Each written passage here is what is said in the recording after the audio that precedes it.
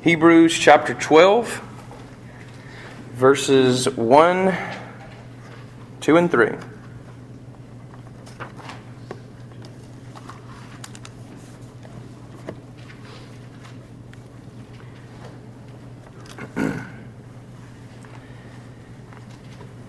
Therefore, since we are surrounded by so great a cloud of witnesses, let us also lay aside every weight and sin which clings so closely, and let us run with endurance the race that is set before us, looking to Jesus, the founder and perfecter of our faith, who for the joy that was set before him endured the cross, despising the shame, and is seated at the right hand of the throne of God. Consider him who endured from sinners such hostility against himself, so that you may not grow weary or faint-hearted. Let us pray. And pray with me. Pray in your heart. Lord, would you open our hearts to your word, what it is you would like to say to us today. Lord, we know that you can impress on our soul, and so we pray that you would today by your Holy Spirit. Do that for me. Do that for these gathered. We pray in Jesus' name. Amen. As you know, I just got back from youth camp. I'm there one afternoon eating supper, and there's a little preteen, I call them precogs, just like in Minority Report. I probably call them the precogs. But he gets a couple peas on his spoon, and it's these plastic spoons that are bendable. Bends it back and is ready to roll, and he's waiting for the opportunity. And me and Randy Sawyer, who he's the evangelist there, I said, "Hey, check him out." And he said, "Son," that's all he said to him. And the guy, he goes smoothly, just one smooth motion from bending the fork back to the mouth and eating. Just nothing was going on. What happened? It's interesting that when we are watched, we want to be good. It's something common to all humans. It's why even when people do things bad, such as rob a place, one of the first things they do is cover their face. They don't like to be watched. They go into places that don't have cameras. They sneak around in the dark. We, when we're watched, like to be good. There's something about being watched that makes us a little uncomfortable. Same thing happened to me in church many years ago when I was a young lad, or a wee lad as they say in Northern Ireland. There I am, I'm having a good time in church while the singing's going on, Singing's not for me, so there you go, that's my attitude. And so I'm kind of cutting up with my buddy next to me, and we're laughing about something, and all of a sudden I get this feeling that I'm being watched. I can almost feel his eyes penetrating all the way across the congregation to me. And so I'm kind of laughing, I stop laughing, and I just kind of creak my eyes up a little bit, and sure enough, he's deadlocked on me like an eagle, watching me. And of course I straighten up. That's all I needed, for I knew that I'd already gotten myself way far beyond what I needed to, and I was going to have to pay the punishment later. When you're being watched, you want to be good. Think about it at work. That's why we have managers. We got to be watching people. Because if you don't watch people, they seem to act up. What's the old saying? When the cat's away, the mice will play. Seems to be true. The writer of Hebrews, who is unknown to us, by the way, don't know who he is. He doesn't identify himself in his book here. Very fascinating book. He's a preacher, though. This essentially is a long sermon, or maybe a series of sermons that we have in the New Testament. It's a fascinating book. It's unlike any other New Testament epistle, quite frankly. Notice where he begins here in chapter 12 by saying, "Therefore," which, as you know, as good Bible interpreters, therefore connects us back to something he's already said. So you have to immediately go back to the last chapter, which is chapter 11, which we know as the faith chapter. Not the Hall of Fame, but instead the Hall of Faith. Begins in verse 1. Now faith is assurance of things hoped for, the conviction of things not seen. For by it, by what faith? And then he goes through a list. Starting all the way back with Abel. Going to Enoch. Going to Noah. Going to Abraham. To Moses.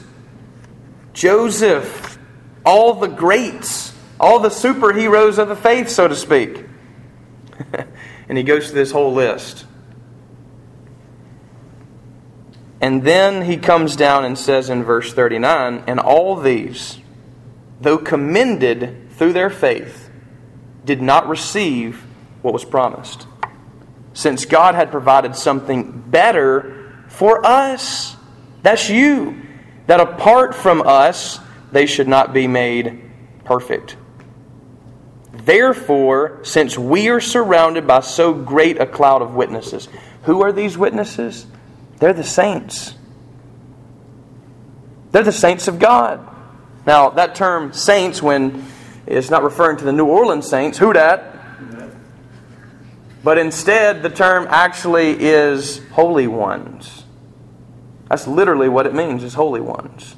And Paul will begin almost every single epistle by calling that church to the holy ones, to the saints at Corinth, to the saints of Ephesus. Now that's significant because, man, when you read Corinthians, you're thinking, these cats don't look like saints. They don't look like holy ones. I mean, when they took communion, they're sitting here breaking in line to get up to the front to eat an entire meal, only to leave the ones in the back with nothing to eat. Taking so much of the wine that they get drunk. Now, have you ever been to a communion service like that? That's pretty rough. And yet he calls and addresses them as saints. It's fascinating. It really is. This cloud of witnesses. First thing here is this. You're being watched. You are being watched. I am being watched. You always seem to have that feeling, when you're by yourself, maybe out in the woods, man, you all of a sudden get this, they're watching me. Well, the reality is you really are being watched. Now, some people have interpreted these witnesses to be saints. Other people have interpreted this to mean that the church is watching you. People in the church are watching you. And boy, with church splits in the Protestant sector, they really are watching you. Waiting, it seems waiting. Some of them are waiting for you to fail. But also, you know who else is watching you? The world is watching you. You don't believe that? Look at Tim Tebow. The world watches on him. Look at the what's the guy's name that you guys went to see? Yeah, the guy from Duck Dynasty. The world's watching him. When you mention Jesus, people are going to locate their eyes on you, watching you. At work, if you proclaim the name of Christ, they're going to be watching you. Now you may say, man, they're waiting for me to fail. Maybe. But I think deep down inside, they want to see you succeed. They need to see you succeed. The world needs that kind of faithfulness. It's why chapter 11 is such a great example chapter. Often I find myself turning to it. I mean, just think of the people listed there. You say, well, I'm not much of a saint. I'm not, that's just for the elite. And I think Paul would immediately correct us and say, no, it's not. Everyone is called to be a holy person. Without holiness, you can't see God. That's what the Scripture says. And we say, oh, well, hang on, you don't know what I deal with. You don't know my past. Go back to these characters here. Think of Noah, who got drunk, and his son abused him in some way. Think of Moses, who murdered someone and hid them in the sand. I don't know your past. I'm assuming most of you hadn't murdered someone. But even if you have, look what God can do with a murderer. Look at what God can do with somebody who can't speak right, stumbles in their speech, stutters, not a good public speaker. That's Moses. Think of Abraham, who lied. Lied about his wife. Lied to the Pharaoh of the town. And he took her. I know Jessica wouldn't be real happy about that. No, this is my sister here. Now, Sarah and Jessica had some things in common. They were both hot. That's what the Scripture says. It says she was a good-looking woman. And he lies. Look what God can do with a liar. Abraham. Look at David.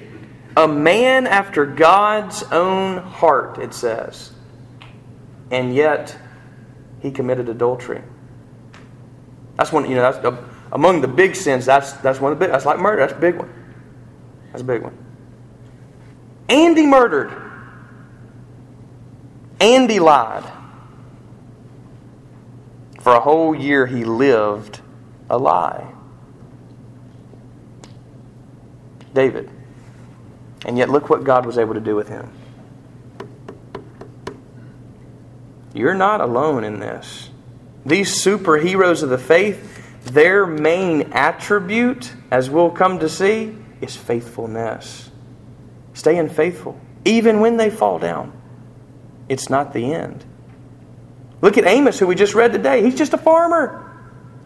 The king says, get out of my courts. Sitting here prophesying all this negative stuff. Who do you think you are? He's like, I'm just a farmer. I tend to sheep and look over sycamore trees. But I'm called on by God to speak to you. Remaining faithful.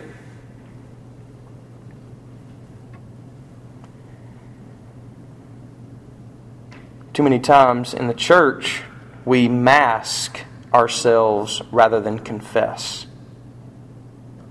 It's interesting to me. Sinners are more apt to confess their sins, be honest with you. I'm no good. There's no good in me. I'm a sinner. I know that for a fact. But in the church, after Jesus saves us, and then we fail Him, we like to mask things.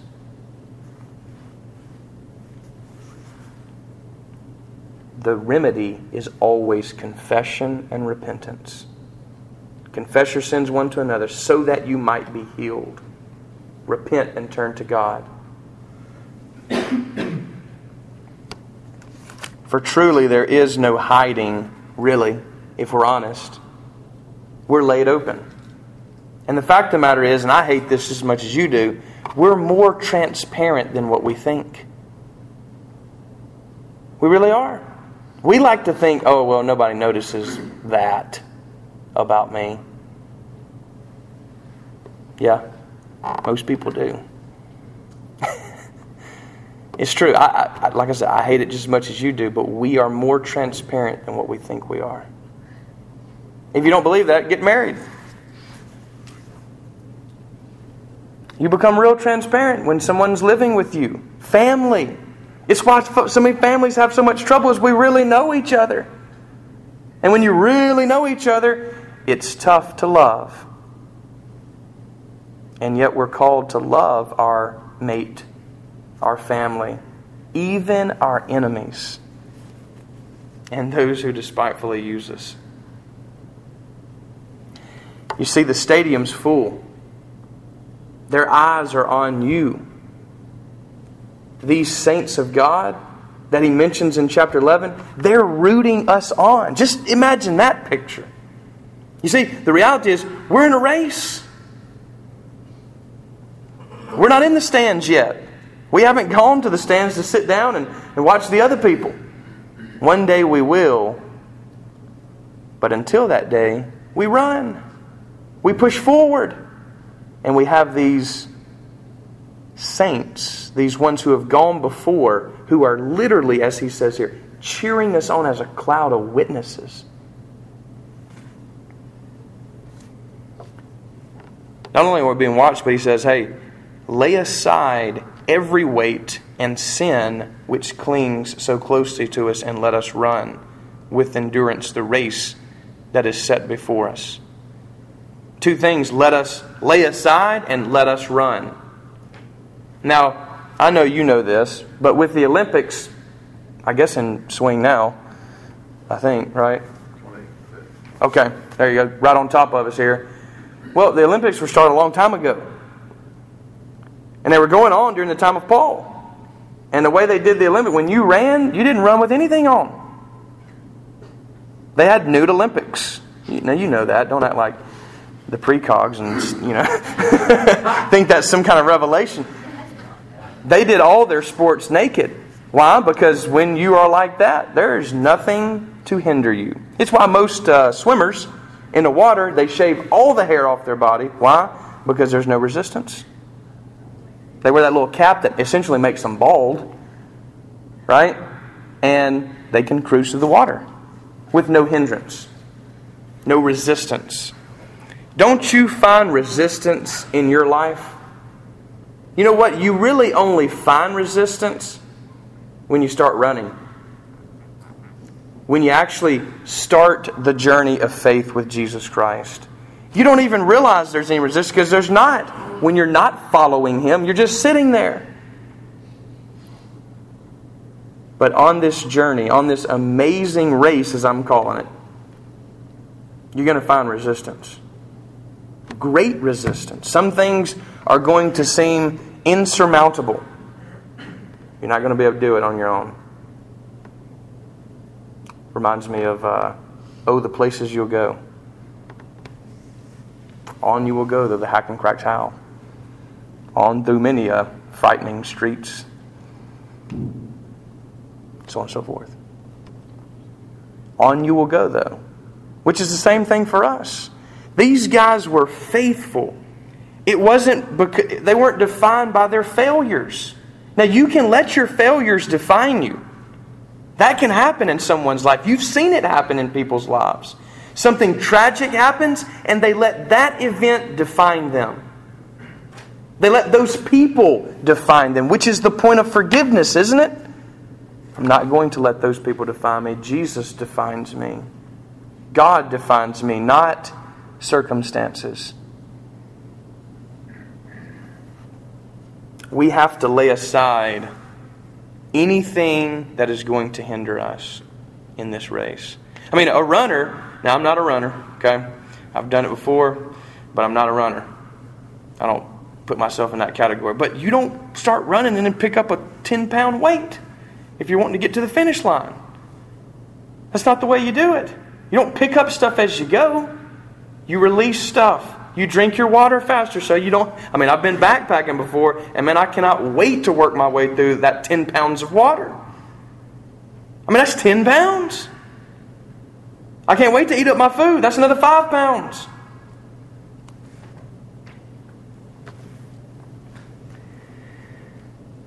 You're going to have to lay some things aside.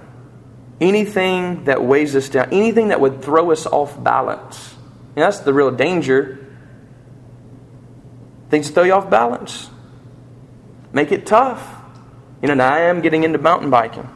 I love it. Man, some of those trees on that path, I mean, they're just wide enough that your handlebars get through.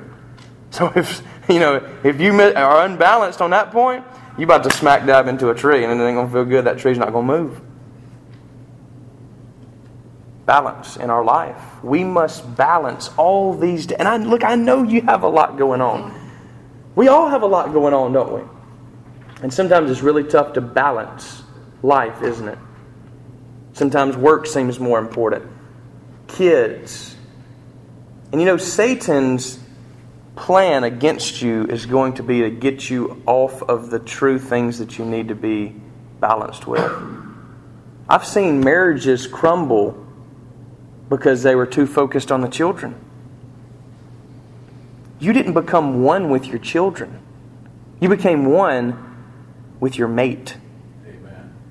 That's important for us to understand. Your kids are watching you. They're watching you.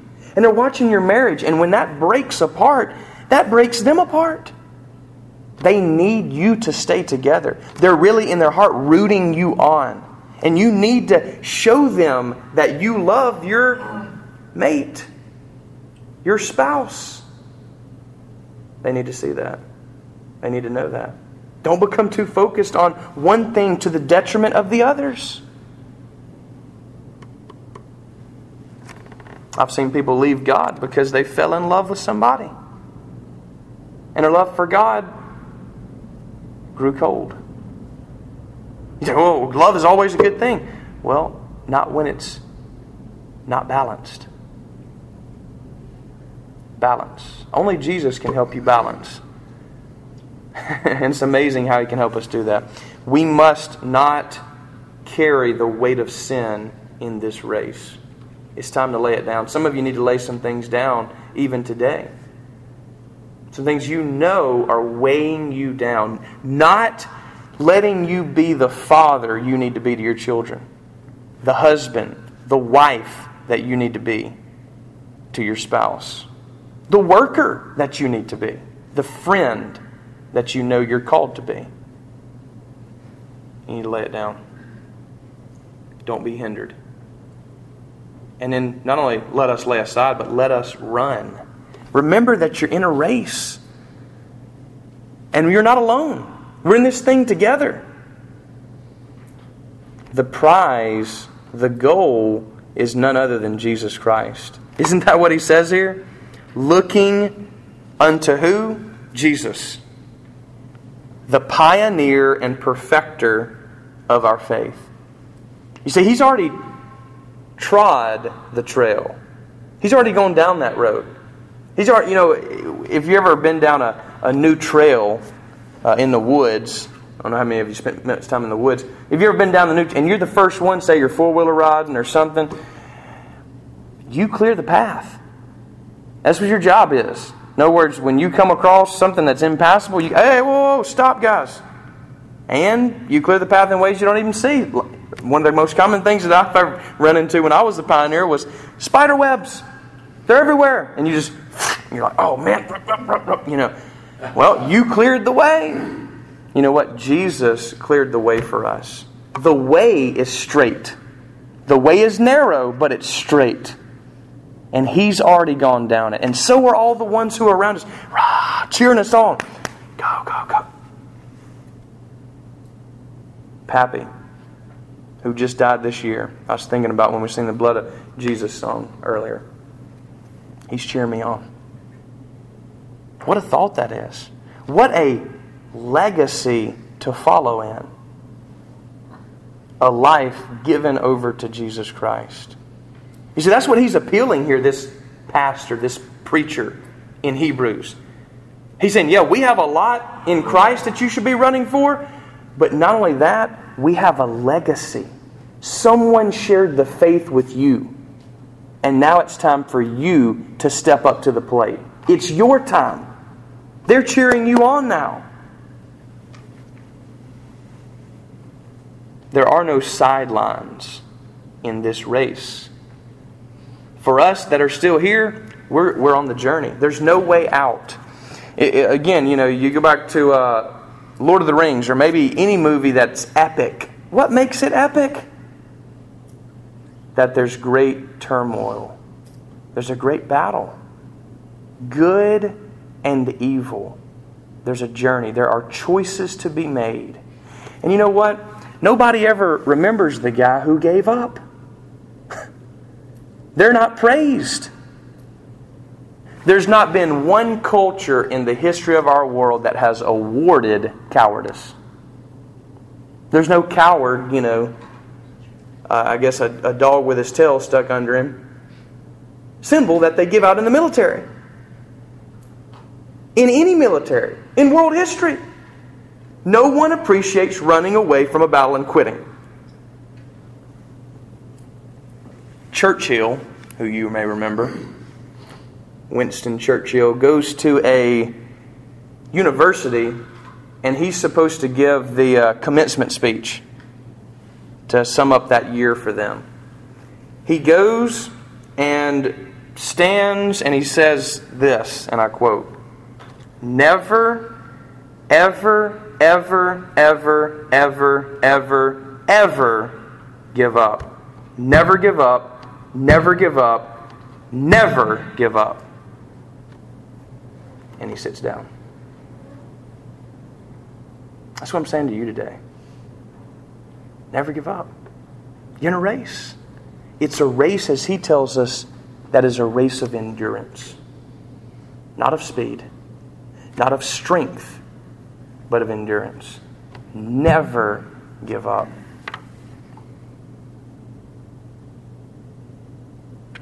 I'm cheering you on as your pastor, as your friend, as your brother in the faith. I'm cheering you on when I pray for you each week, when I think of you and what's going on in your life. I'm cheering you on, but I'm not alone. It's not just all of them. They're cheering you on. If we could just pull back the curtain, there's a whole host, a whole stadium that is cheering you on. And it's a larger stadium than what they have down there in Tuscaloosa. I mean, this thing's big. They're getting loud up there. And when you do what's right, they're cheering you on. I remember when I was a youngster, when I was playing baseball, I was maybe 7. And I was the catcher. And man, it gets hot back there. I don't know if you guys ever put on all that equipment and stuff, but it gets hot back there, especially in the South. I'm sitting there catching the whole game. It's a championship game. And the last out, we needed one more out to win. And I'll never forget this. And I forget a lot, by the way. Guy pops it up. Pop, right up in the air. To me, in foul territory. So I'll run over there. And, the catcher's glove is a disaster as far as fielding. I mean, as far as fielding the ball, it is a disaster. It has these huge pads that, if you don't drop it right in there, it's going to bounce off, like a bouncy ball. I look up. I'm trying to find it. That's hard enough. And I catch it. And right when I catch it, that was the third out. Game's over. My dad comes running out. The whole team comes running out. Some of the and they picked me up, and I'll never. He just spun me. It was like a movie. Spun me around. Everybody was cheering. I was like, man, this is awesome. I still have the ball from it, from that moment. Listen, guys, they're cheering us on like that. He wants to come and grab us in His arms. And when it's over, when the game is finally said and done, no matter how dirty you are or sweaty or what kind of errors you made in the field previously, what matters is when the third out is called of the game, when your game is over, that He comes running out and says, "Well done, my good and faithful servant." Enter into the joy, real joy of heaven, which is being with me. What an amazing, amazing thought that is. We're still in the storm now. It's kind of like what Tolkien said as I began to read Return of the King, as I'm starting that one. I know some of you are sighing and wanting me to finish the book already, but I'm a slow reader. What can I say? He says, the board is set and the pieces are moving. That's what we're in right now. The board is set. Your life is set. Satan and his plan is set against you. The opposition is moving. It's your turn. The ball's in your court. Are you going to pick it up? When you fall down, are you going to get back up? Never give up. Look to Jesus. We live around a bunch of crop fields, and those lines are real straight. And you wonder, how do they do that? Because they look to the other end. They don't look right in front of them. You look right in front, even when you're cutting your grass. If you look right in front of you, you're going to sway. If you set your eye on something out there, and you just focus on it and drive straight toward it, that road will be straighter than what you ever could have done if you looked 5 feet in front of you. Some of you need to turn your eyes toward heaven, toward Jesus. Don't be looking at the circumstance. I know circumstances can be scary. Most of my life has been financially scary. But that's all right, because I don't define my life by my finances. That's a freeing thing. I just assume God will take care of it. I'll work hard, do my best to make all that I can, and I just leave the rest up to Him. I look to Jesus. No matter what it is. Don't look at the circumstance. Remember Peter? He gets out of the boat, starts walking, and then he starts looking at the waves. He's actually walking on water, but then he said, whoa, hang on. And he starts sinking. Don't look at the waves. Keep your eyes set on Jesus. He's the pioneer, the beginner, and the perfecter, the ender. I know that's not proper. Of our faith. He's the beginning and the end. You're in His story. You're His character. Submit to Him. Notice what he says. Consider Jesus, who endured from sinners such hostility against Himself, so that you may not grow faint-hearted. Guys, listen, I want to encourage you today. I want this to be an encouraging word. You can do this. I'm cheering you on. Jesus is cheering you on. The saints, those who have gone before, are cheering you on. They want to see you succeed. They want to see that. They're not out to get you. They're cheering you on. There's a great cloud out there. That's where we're headed. I'm cheering you on today. I'm praying for you. I'm rooting for you. I'm not against you. I'm for you. Most importantly, He is. And all of us are looking to that one goal. That one prize. The one we always talk about in here.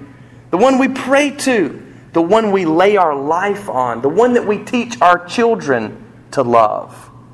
One day we'll see Him face to face. One day He'll bust out on the field to get us and wrap us in His arms and twirl us around in great victory. Suffering is temporary, but victory is forever. Push on to that great victory. Make your story an epic one, because it is. Don't worry about the past. Push forward and never give up. Amen. Let's stand and take some time to respond to God. I view this part of our service as the most important. I'll ask Rachel if she'll come and lead us in a song. But for you, the altar's open and the way is open. I want you to take this time to pray. Do you need to lay something aside?